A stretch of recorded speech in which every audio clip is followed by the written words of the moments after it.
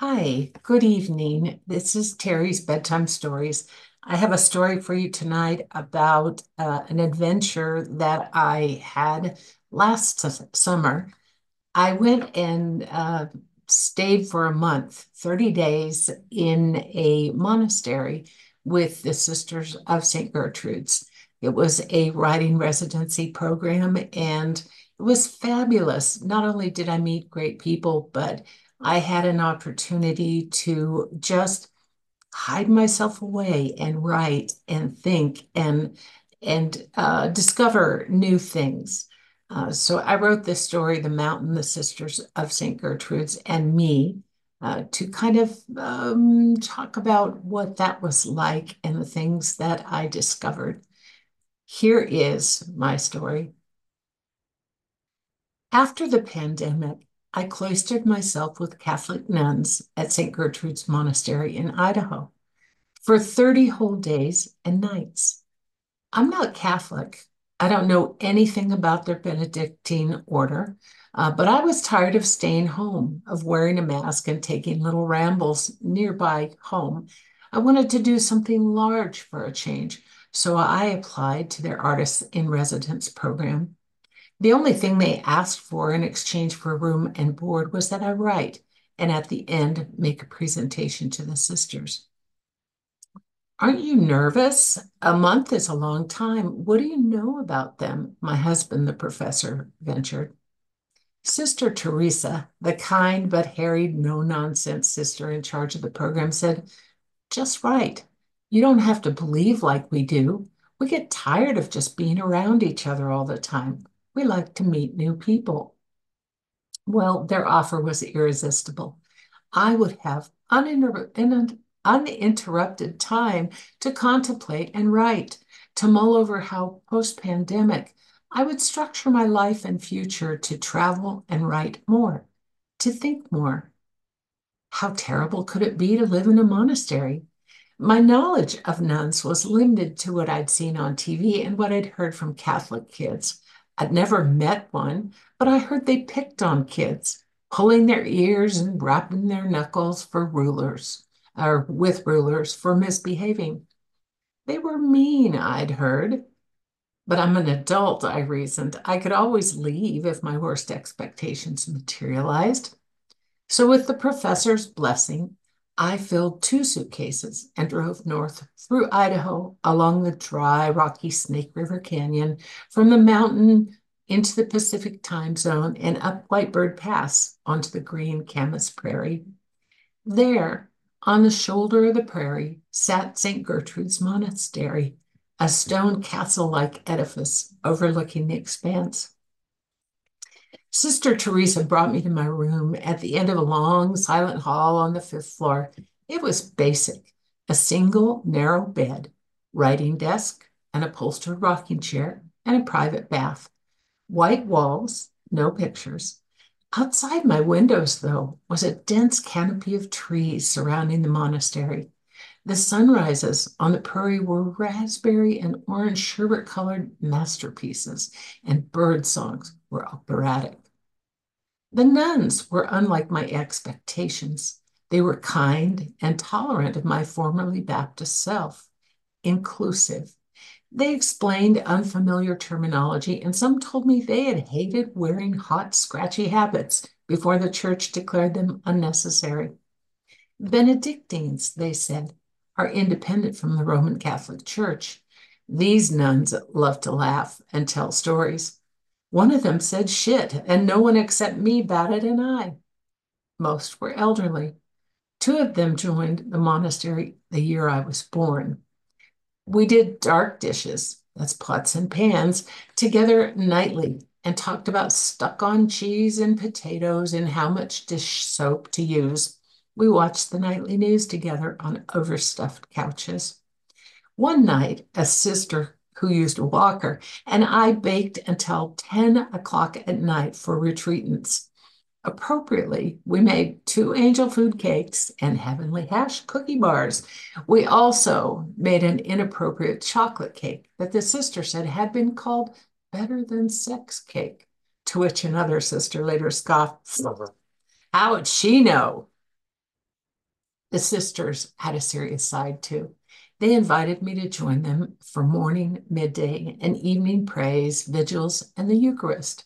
They weren't offended when mostly I didn't. Each wore a gold band on her left hand, signifying her symbolic marriage to Christ. They kept silent at breakfast and prayed before supper and dinner. They observed feast days to celebrate saints, typically with dessert. These rituals bring them closer to God, they told me. One day at lunch, I grinned. Do you carry rulers? The sisters at my table guffawed. No, but I heard that Sister so and so used to throw erasers at her students, lobbed a gray, red haired sister, the feisty one. The gullible sister squealed, No, really? We roared. After every meal, the sisters put away leftovers and washed dishes. Unless confined to the second floor care unit, everyone had a chore. They supervised employees, housekeeping, kitchen, nursing, and grounds maintenance. Contractors, they worked in the laundry, took out the trash and recycling. They planted and tended the garden and helped care for infirm sisters on a dedicated second floor of the monastery. They planned fundraising celebrations and festivals, maintained a large library, ran the artist in residence program, and even managed a sustainable forestry program on the mountain behind the monastery. I was curious about the forestry program, so taking a break from writing 3 weeks into my residency, I decided to go up the mountain to see what I could see. Oh, I'm so glad you're going up tomorrow, a sister enthused. It's really special. You're really going to enjoy it. So the next morning, while the halls of St. Gertrude's monastery were yet as silent as a tomb, I slipped out, easing the heavy metal front door back into place behind me. No one was up yet, save the cook. I smelled bacon cooking and knew it wouldn't be long before whispering footfalls of the sisters, one sweet elderly monk, and monastery staff would fill these halls. They'd follow their noses to the cafeteria, where they'd eat as silently as they walked. I liked bacon, but I kept my date with the mountain. I assumed the sisters had been talking about the view from the mountaintop where the rolling hills and the camas prairies, brilliant green wheat and bright yellow canola fields covered the valley off into the distance like a quilt. I'd been too busy writing to go see, but I had a lot to think about. After my lengthy pandemic-induced hiatus from traveling, I needed to contemplate the future and my reasons for writing. It couldn't just be for fun and self-gratification anymore. There had to be more. But as the door clanged shut, I wasn't asking these questions, not yet. Instead, I gauged the likelihood of rain. Leaden skies, crisp air, no breeze. Mid-June, it should have been hot already. But I'd put on an extra shirt to capture my body heat.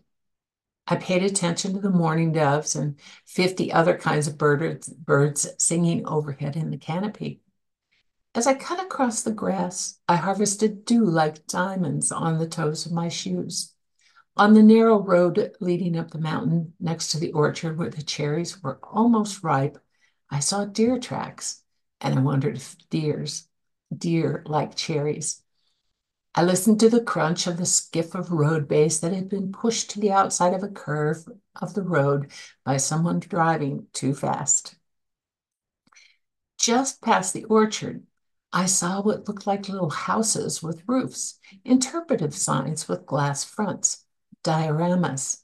Inside each were colorful statues of Jesus, the Virgin Mary, and others, stations of the cross, 14 of them commemorating Jesus's progression from life to crucifixion. Next to each was a large stone placed there for praying pilgrims. I skipped a few of them ahead of me along the road when a sign next to a trail leading into the forest seduced me to visit the garden grotto. The grotto, according to an engraved rock next to the trail, was quiet, as I imagined the Garden of Gethsemane must have been before it was filled with anguish and weeping. St. Gertrude's garden grotto was built in honor of key benefactors. Lining the path were large rocks engraved with their names. Then, behind low rock walls and an iron gate, was the open-faced grotto, a chapel. Set into the earth like the monastery, it was built of stacked stones quarried from the mountain.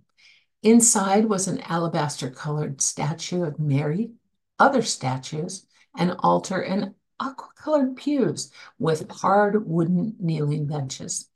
The ceiling was made of boards, bark still on from trees on the mountain.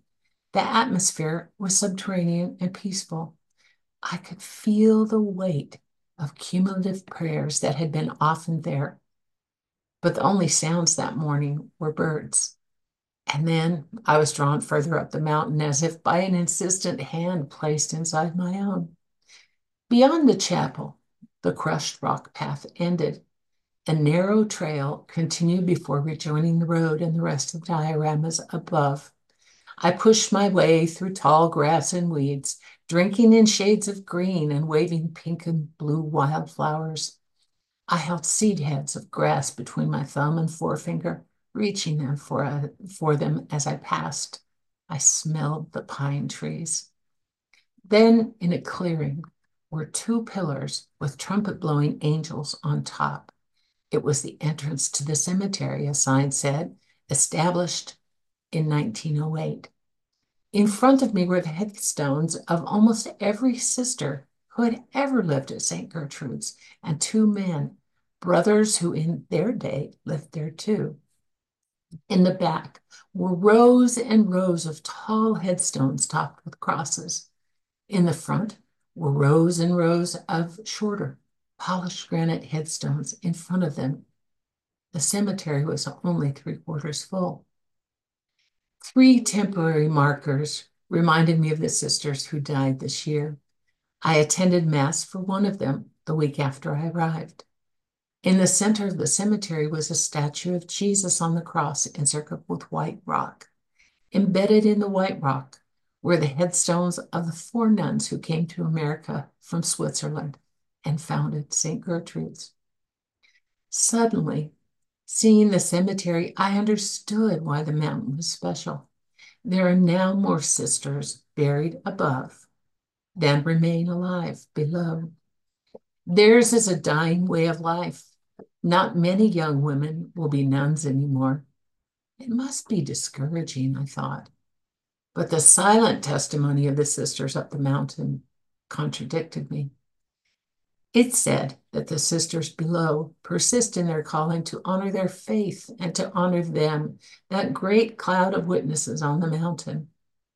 The living sisters of St. Gertrude were and are flame keepers for what they hold true and for those who on the mountain have gone ahead. They tend a flame they would call the eternal life of Christ in union with the Benedictine order. The sisters below would persist until they were physically unable or there were none left, I was convinced. Until that morning, I understood only that the sisters were not who I thought them to be. I was guilty of not having been curious, not asking what they knew that I didn't. I'd held them at arm's length. What I hadn't considered was that I would never understand them if I didn't know what they valued. Suddenly, standing on the mountain, I did, and I realized I wasn't there to learn about the forest management or to see the view, and I didn't need to hike any higher on the mountain. As I turned away from the cemetery, I knew that I was there to understand that I wanted to be a flame keeper for the things that I hold true. I reemerged from the pandemic, confirming things I learned during the pandemic. Lessons I value, like understanding that everyone has a story to tell and that I can't assume I know what those are. I want to listen to tell stories about those things, stories of heart, of purpose, stories that challenge and provoke change in others and in me, stories that tumble around in my brain and those of my readers, polishing us all into smooth, shiny stones. How can I do less? As I drove back through the Snake River Canyon to my home and family, the mountain and the Sisters of St. Gertrude's Monastery left me a lot to think about. I had indeed done something large, and I'll be forever grateful for their wisdom and love. I came home recommitted to travel writing as philanthropy, to giving to others out of what I've got and what I am. I'm a flame keeper too, not for the Benedictine order or a church, but for my own faith and things that I value. And pandemic or not, I'll spend the rest of my life carrying that flame. Thanks for listening. Good night.